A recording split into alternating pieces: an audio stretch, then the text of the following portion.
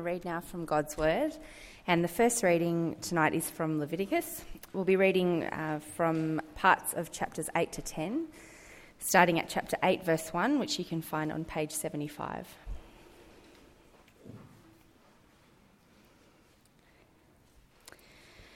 So chapter 8, verse 1.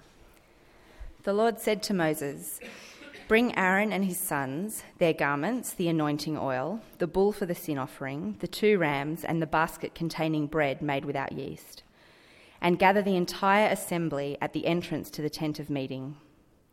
Moses did as the Lord commanded him, and the assembly gathered at the entrance to the tent of meeting.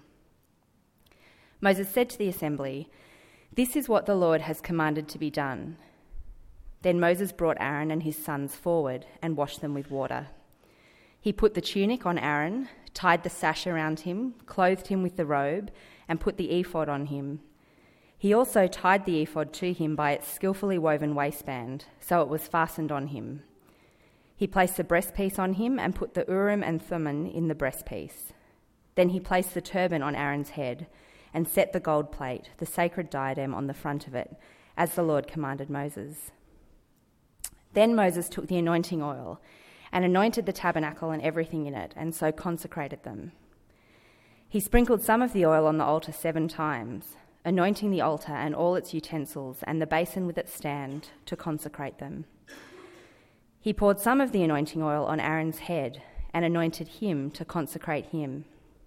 Then he brought Aaron's sons forward, put tunics on them, tied sashes around them, and put headbands on them, as the Lord commanded Moses. We're continuing over the page in chapter 9, verse 15. Aaron then brought the offering that was for the people. He took the goat for the people's sin offering and slaughtered it and offered it for a sin offering as he did with the first one. He brought the burnt offering and offered it in the prescribed way. He also brought the grain offering, took a handful of it, and burned it on the altar in addition to the morning's burnt offering. He slaughtered the ox and the ram as the fellowship offering for the people. His sons handed him the blood, and he sprinkled it against the altar on all sides. But the fat portions of the ox and the ram, the fat tail, the layer of fat, the kidneys, and the covering of the liver, these they laid on the breasts, and then Aaron burned the fat on the altar. Aaron waved the breasts and the right thigh before the Lord as a wave offering, as Moses commanded. Then Aaron lifted his hands towards the people and blessed them. And having sacrificed the sin offering, the burnt offering, and the fellowship offering, he stepped down. Moses and Aaron then went into the tent of meeting. When they came out, they blessed the people, and the glory of the Lord appeared to all the people. Fire came out from the presence of the Lord and consumed the burnt offering and the fat portions on the altar. And when all the people saw it, they shouted for joy and fell face down. Aaron's sons, Nadab and Abihu, took their censers, put fire in them, and added incense. And they offered unauthorized fire before the Lord, contrary to his command.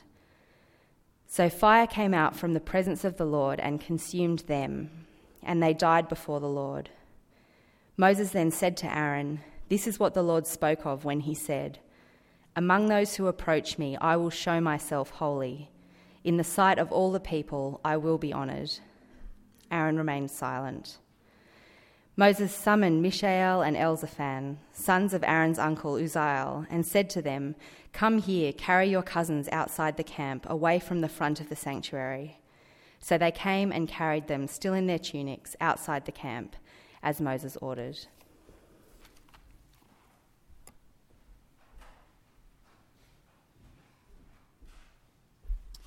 Our next reading's from the book of Hebrews, and you can find chapter 7 on page 849, if you'd like to follow along. And we're starting from verse 11 in chapter 7. What you've just heard from Leviticus that Steph has read to us was the start of the priesthood, the induction of priests, and so started what's called the Levitical priesthood, and those priests could only come from the tribe of Levi, which is significant, as we'll read in the book of Hebrews. Also mentioned in this verse, to help make things clearer to understand, is a fellow called Melchizedek. He was both king and high priest of Salem, back in the very early sections of the Old Testament. Salem was the name of Jerusalem before it became known as Jerusalem. So from verse 11, if perfection could have been attained through the Levitical priesthood, for on the basis of it the law was given to the people, why was there still need for another priest to come, one in the order of Melchizedek, not in the order of Aaron? For when there is a change of the priesthood, there must also be a change of the law. He of whom these things are said belonged to a different tribe, and no one from that tribe has ever served at the altar. For it is clear that our Lord descended from Judah, and in regard to that tribe, Moses said nothing about priests. And what we have said is even more clear if another priest like Melchizedek appears, one who has become a priest not on the basis of a regulation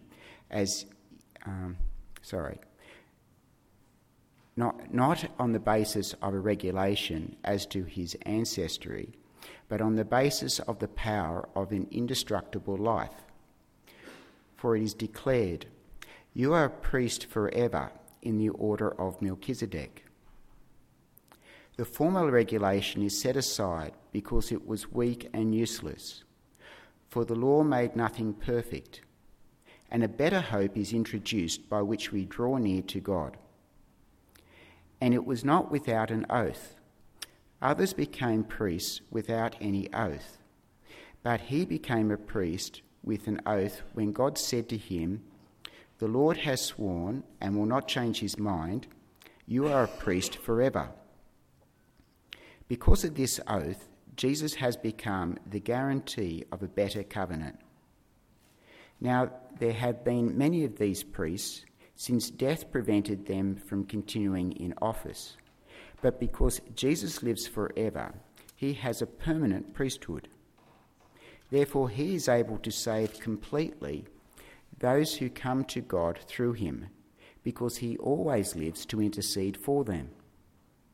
Such a high priest meets our need, one who is holy, blameless, pure, set apart from sinners, exalted above the heavens. Unlike other high priests, he does not need to offer sacrifices day after day, first for his own sins and then for the sins of the people. He sacrificed for their sins once for all when he offered himself.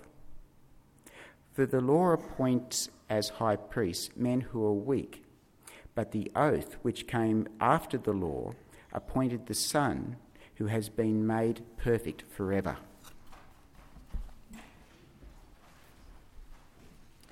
Thanks, Steve. Thanks, Steph. Okay, who wants to preach on that passage tonight? Any volunteers to take my place? It's tough, it's tricky, it's obscure, but it is full of gold. And I do pray that you will leave here with your eyes again fixed on Jesus, who is the high priest. So let me pray.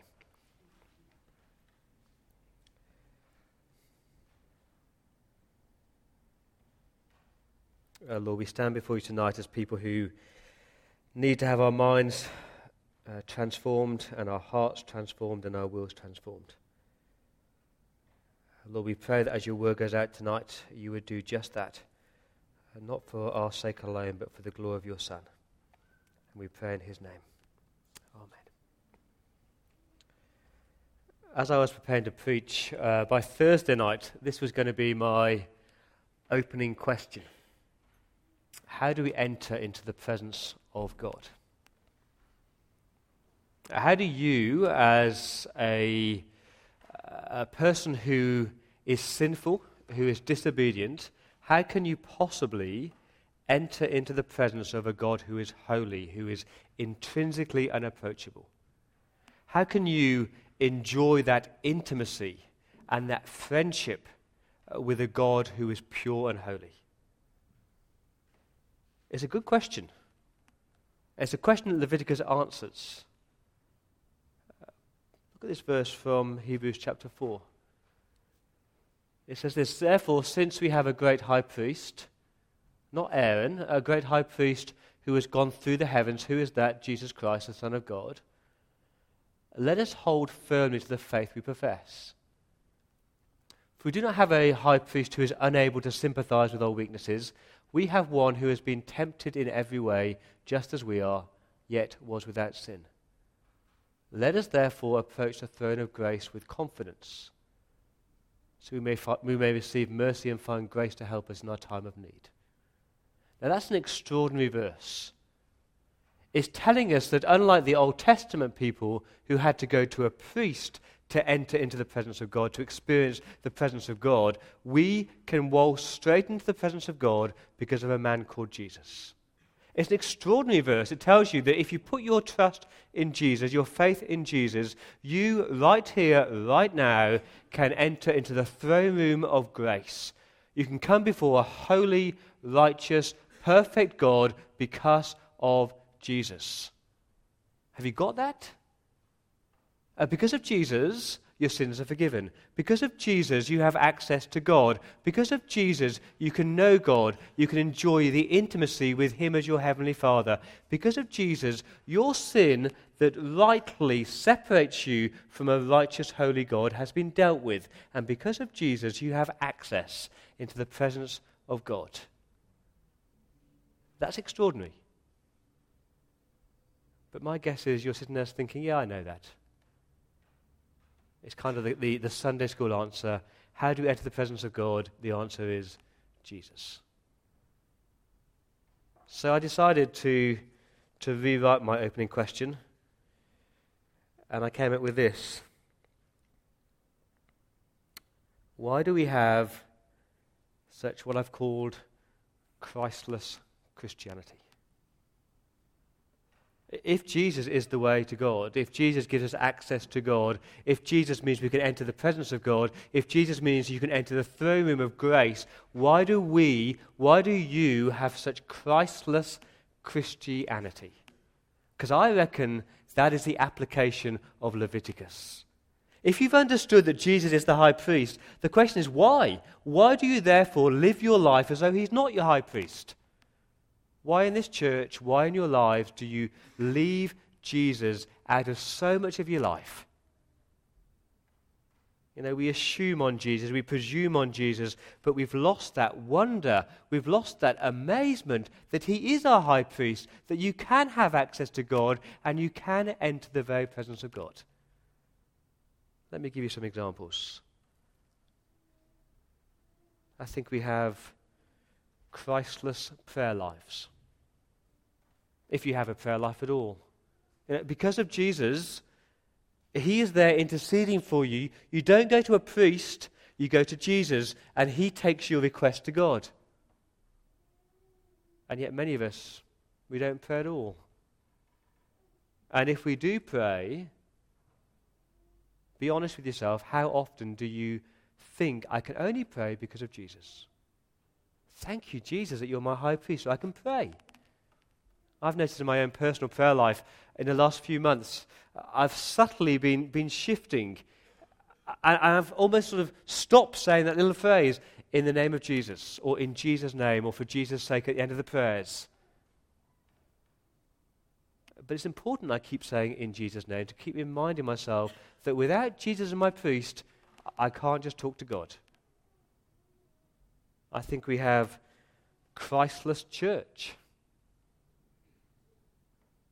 As you got into your car tonight, as you drove to church, as you walked through the door, did you stop and think, it's only because Jesus is my high priest that I can meet with God tonight? If Jesus hadn't come, I would be bringing a sacrifice, I'd be putting on these garments, I'd be handing something over to the priest. If it wasn't for Jesus, I couldn't meet with God's people tonight. We just forget it's all because of Jesus. I think we have Christless music in our churches. We sing endless songs telling God what we'll do for him. I will do this for you, I'll run into your arms, I'll love you, I'll do all this sort of stuff. But we can't do any of that if Jesus is not our high priest. And please, please, please, please, please don't think that if you sing a song often enough, you can enter more closely into the presence of God. Or somehow you can invite God into our meeting by the singing. It's because of Jesus as a high priest. I do think we have Christless preaching. Many of us want to come to church to be told what to do and what not to do. Or they want to be leaving church just feeling a bit better about themselves. But if I just preached a sermon on the glory and the wonder of Jesus, we'd somehow leave here dissatisfied. What am I supposed to do with that this week? And we have Christless pastoring. I keep hearing people saying, I need to be pastored better. What they really mean by that is I want someone to meet up with me, have a cup of coffee, listen to my problems, and then to pat me on the back and off we go. What they really need is to hear more about Jesus as their high priest, the one that will give them access to their Heavenly Father. I think many people have Christless faith. Yes, Christless faith. Oh, their faith is good until the trials comes and the suffering comes, and then suddenly the wheels fall off. As though somehow the facts of Calvary have changed and the facts of the empty tomb has changed and Jesus is no longer their high priest. Just because we're suffering, just going through our trials, doesn't mean our faith has changed. But I really think that we just have Christless walks with God. Because we just wake up every day and we just presume on Jesus and assume that of course he's my high priest and of course he's my sacrifice and of course he's my saviour, and there's no of course. And what I want to do tonight is to show you how glorious Jesus is as your high priest. I want to show you that he is the one who will usher you right into the throne room of God. And I hope that you want that. I really hope that you long for that intimacy, that close walk with your God as your Heavenly Father. I hope you're not satisfied with what I call the Facebook friendship with God. You know about him, what he likes and doesn't like, and you may write on each other's walls from time to time, but there's no real relationship. Well, to do that, you need Jesus. And we're going to look at Leviticus 8 to 10 to show you how glorious Jesus really is. See what a difference he made. If you just joined us, Leviticus is about God who is holy and God's people who are sinful. And we saw from 1 to 7, it's all instructions 1 to 7. It's all about sacrifice. The gracious God forgives sinners through sacrifice. If you were an Israelite 3,000 years ago, every day, bring an animal, sacrifice the animal, slaughter the animal, receive forgiveness because blood is shed. But you've got a problem still, because even if you had the right animal at the right time and the right slaughter and the right attitude and the right blood, without a priest, your animal was useless. Unless you had a priest there to offer the sacrifice on your behalf, unless you had a priest there who could take the blood into the most holy place, your sacrifice was useless. No priest, no forgiveness. No priest, no access to God. You needed a priest. And that's my first point tonight, that God's people needed the priest.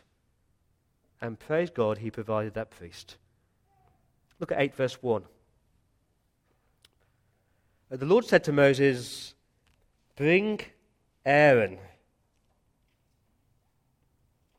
Now, does that surprise you? The Lord said to Moses, bring Aaron. God is choosing Aaron to be his first high priest. Does that surprise you at all? Probably not, because his book is like, I don't know, about Greek or Russian to most of us. It should surprise you. Because God had given all the commands about the priesthood, what they would wear, the ordination ceremony, etc., way back in Exodus chapter 28 and 29. So what happened between Exodus 28 and 29 and Leviticus chapter 8? Well, in Exodus 32, Moses is up the mountain with God, Where are God's people? They're down the bottom of the mountain. Who's leading God's people down the bottom of the mountain? A man called Aaron. What are they doing at the bottom of the mountain? They're building a golden calf. Who was it that gave the command to build the golden calf? Aaron. Who was it who told him to build this cast and to worship this idol? It was Aaron. Who told the people that this golden calf had rescued them from slavery in Egypt? It was Aaron. And yet God, in his mercy, chose Aaron to be the first priest. Doesn't that surprise you? It should actually warm your heart, because God can use even sinful people like Aaron in his work. It is glorious that God would choose a sinful man like Aaron to be the first high priest. What a comfort. And God chose him, and then he consecrated him. That's all the details of chapter 8. This ordination ceremony that's described here, it lasts for a whole week. And my ordination ceremony lasted about 2 hours, and most of it was really boring. This lasted a whole week. Can you imagine that? This is what they would look like. That's the high priest. See if you can spot it as I read these verses. 8 verse 6. Moses brought Aaron and his sons forward, and he washed them with water, that outer cleansing, as a symbol of the inner cleansing. And he put the tunic on Aaron. He tied a sash around him. He clothed him with the robe, and he put the ephod on him. The ephod is that purple and red and golden thing with the big shoulder pads, a bit like Joan Collins in the 1980s. And then you've got the breastplate, verse 8. He placed the breastpiece on him with those 12 stones, the 12 tribes of Israel. And he put the Urim and the Thummim in the breastpiece. No one really understands what the Urim and Thummim are. He placed a turban on Aaron's head, and he set a gold plate, the sacred diadem, on front of it, as the Lord commanded Moses. On that gold plate, it would have the words, "Holy to the Lord, set apart for God." And then the bizarre things happens. Just flick over to 8 verse 23. Moses slaughtered the ram and took some of its blood, and he put it on the lobe of Aaron's right ear, and the thumb of his right hand, and the big toe of his right foot. All that means he's setting Aaron apart for God.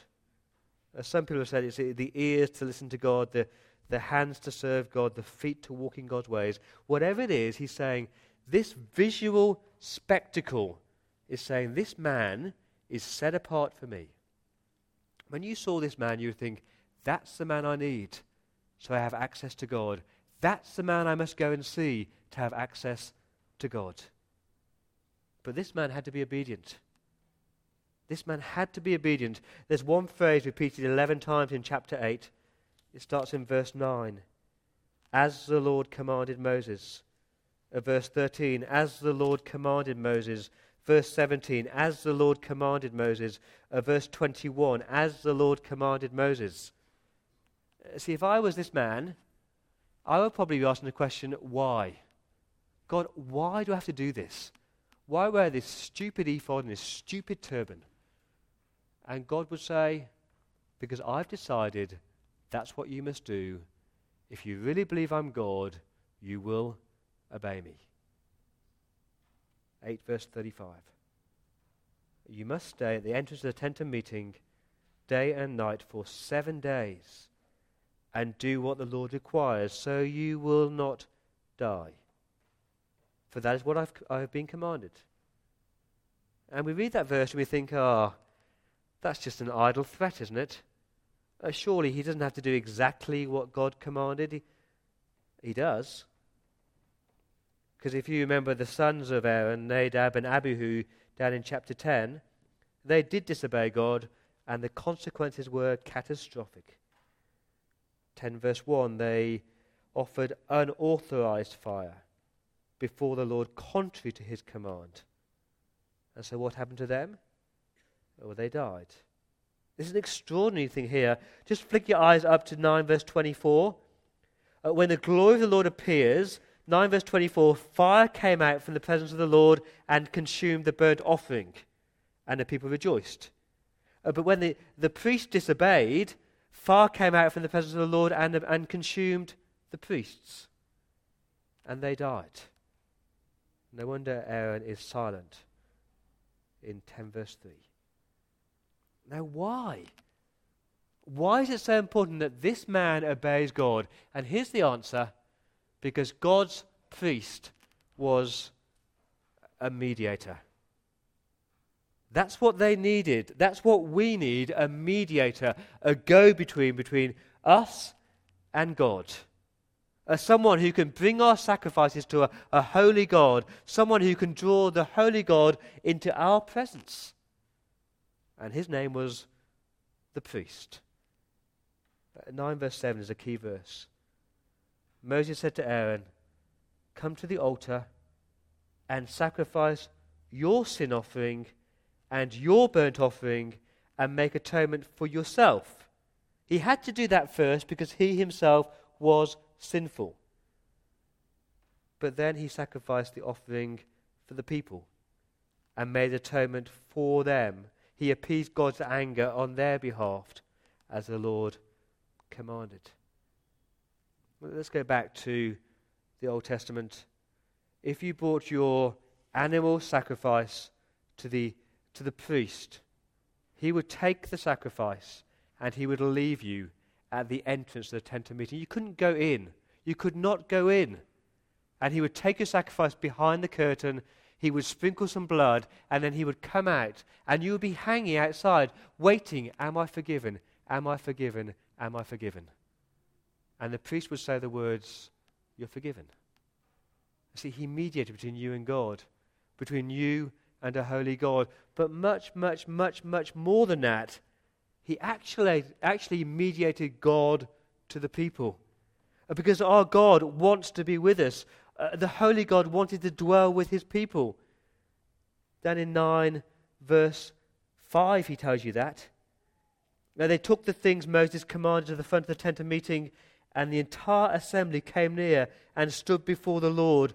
And then Moses said, "This is what the Lord has commanded you to do, so the glory of the Lord may appear to you." So that the weightiness, the substance of God may appear before you.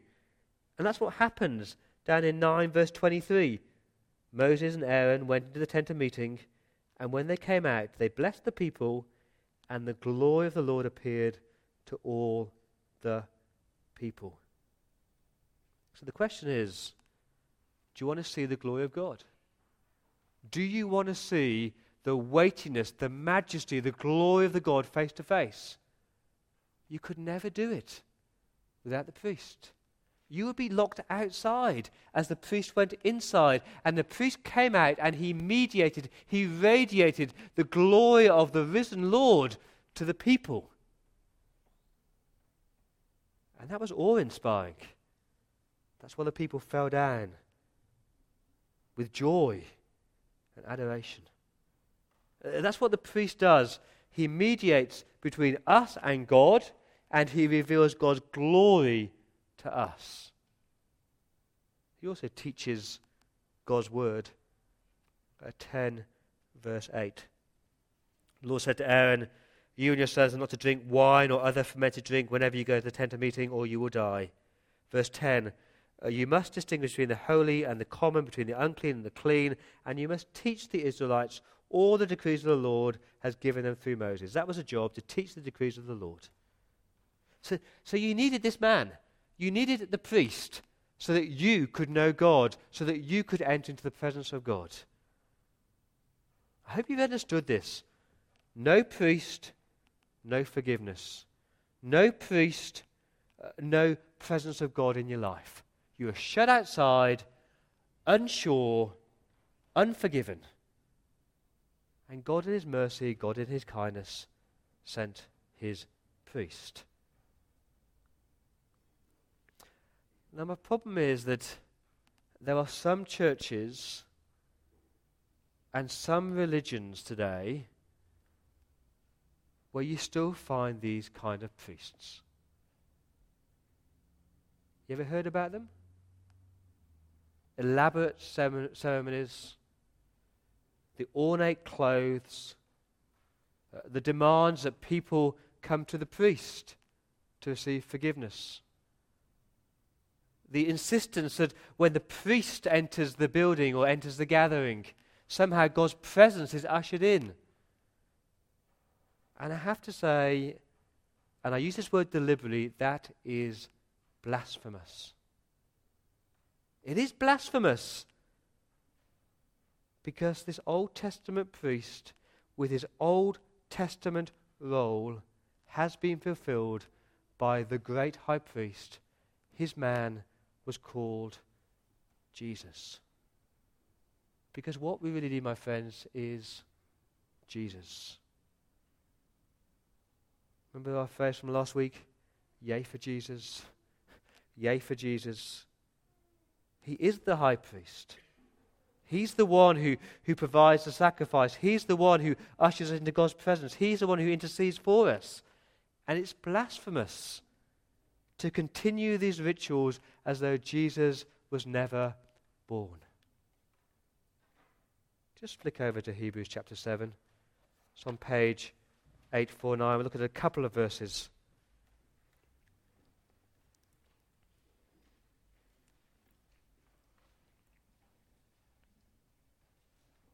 Verse 25. Therefore Jesus is able to save completely those who have come to God through him, because he always lived to intercede for them. As such a high priest meets our needs. He's holy, he's blameless, he's pure. He doesn't need to sacrifice a sin offering for himself because he's sinless. He's set apart from the sinners. He's exalted above the heavens. Unlike the other priests, he doesn't need to offer sacrifices day after day, first for his own sins and then for the sins of the people. He sacrificed for their sins once for all when he offered himself. See, what was the role of the Old Testament high priest? To mediate between you and God. But Jesus has done that. He's the sacrifice. He took your sins on his shoulders at Calvary, so you are forgiven. There's nothing you can do to earn that forgiveness, all because of Jesus. But more than that, it is through Jesus that God reveals his glory to us. So remember when Jesus stepped into the world? John chapter 1. The Word became flesh and made his dwelling among us. We have seen his glory. You don't go to a priest to see the glory of God. You go to the person called Jesus to see the glory of God. He is the eternal high priest. And that means, my friends, that as we sit here in this place, in this building, not a temple, in this building, we sit in the very presence of God. If you believe in Jesus. You don't need a priest to raise his hands to give you a blessing. You don't need a priest to mediate God to you, because Jesus has invited you in. Yes, sure, today it's by faith. One day it will be by sight. But you do sit in the presence of God. Let me give you a few things as we close.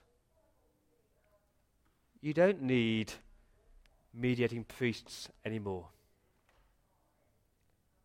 I'll wait for that phone call to finish. You don't need a priest to mediate for you. It's almost like living in Germany post-Berlin Wall. It would be stupid to live in East Germany today as though the wall was still up. It would be stupid to live today as though Jesus never came. No Christian minister should ever call himself a priest. Please never call me a priest. Otherwise, people might assume I'm some sort of go-between you and God. Please don't have people dressing up like priests, because visually that is very unhelpful. That sort of touch and see religion is gone, because Jesus is here. I hate wearing dog collars, because I'm not a dog. I would never wear robes. because visually that is very, very unhelpful. Our saints of old, the great reformers, Thomas Cranmer, they fought hard. They fought hard to get rid of calling that thing an altar, because it's not an altar. It's a table to remember the sacrifice of Jesus. They fought hard to stop the priest standing between the altar and the people as though he's some sort of mediator, because our mediator is the person of Jesus Christ. You do not need a mediating priest anymore. His name is Jesus. And why am I pushing this? Because I still think some of you think that my role or a minister's role is somehow to bring you closer to God. Don't come to me. Go to Jesus. Don't go to any religious person. Go to Jesus. But I don't think that's our real danger. I think more subtly we have what I call praying priests. You know, there's those great mature Christians that you want to pray for you on your behalf. A Christian man said to me this week, would you say a prayer for me? And I felt like saying, say your own prayer. You know Jesus. You don't need me to pray for you. I love praying for you. I love praying for you, but I'm not praying on your behalf. You can do that today if you know Jesus. And I think we have created a whole new role of what I call worship priests. You know, the song leader who ushers you into the presence of God. The song leader who says, just get in the zone. We need to invite God into our meeting tonight. That is blasphemy, because Jesus is our priest. But more than that, I reckon our biggest danger is this. We've created preaching priests. I need to go to church to hear a sermon to draw closer to God. I need Paul to preach the word to be closer to God. And somehow you need the minister to preach a sermon so you know God better and grow in your godliness. You don't need that. It's helpful. It is very, very helpful. And of course the New Testament talks about people being equipped to teach the word and gathering together to sit under the word. But you've got the word and you've got the Spirit. If you know Jesus, you can sit and know Jesus better by yourself. I hope these sermons are helpful, but they're not essential for your own relationship with God. See, my job is really to pastor people, and I do that through preaching. But I do that by pointing people to Jesus. Please don't idolize preachers. I do pray you don't listen to preachers more than you actually read the Bible yourself. I do pray you don't hang off every word that a preacher said rather than the word of God says. And I do pray that you actually look at a sermon and ask the question, do I know Jesus better because of this sermon? I hope you've got it tonight. If Jesus hadn't come, you'd still need sacrifices. If Jesus hadn't come, you still need that high priest. If Jesus hadn't come, you could not see the glory of God. If Jesus hadn't come, you could not approach the throne of grace with confidence. And so I hope you're sitting there saying, yay for Jesus. Yay for Jesus. So as I close, let me ask you, in what area of your life have you shifted into Christless Christianity? What area have you sidelined Jesus? Is it your prayer lives? Have you stopped saying, in Jesus' name, stop recognizing He's the one who intercedes for you? Have you stopped praying, recognizing you just bring your request to God because of Jesus? Is it your church life? You actually just come here to meet with people. Or you don't prepare your hearts. You don't leave here saying, wow, I've met with God because of Jesus. Is it your Bible reading? You go to the Bible just to find the answers to your problems, rather than go to the Bible to see Jesus. Or maybe it's your whole life that God's become this Facebook friend that you write on his wall from time to time, rather than that deep, personal intimacy with because of your high priest, whose name is Jesus. The song says it well. We have a priest who is there interceding, pouring his grace on our lives day by day. Before the throne of God above, I have a strong, a perfect plea. A great high priest whose name is love, who ever lives and pleads for me. So I'm saying yea for Jesus. Yea for Jesus. And I hope you are too.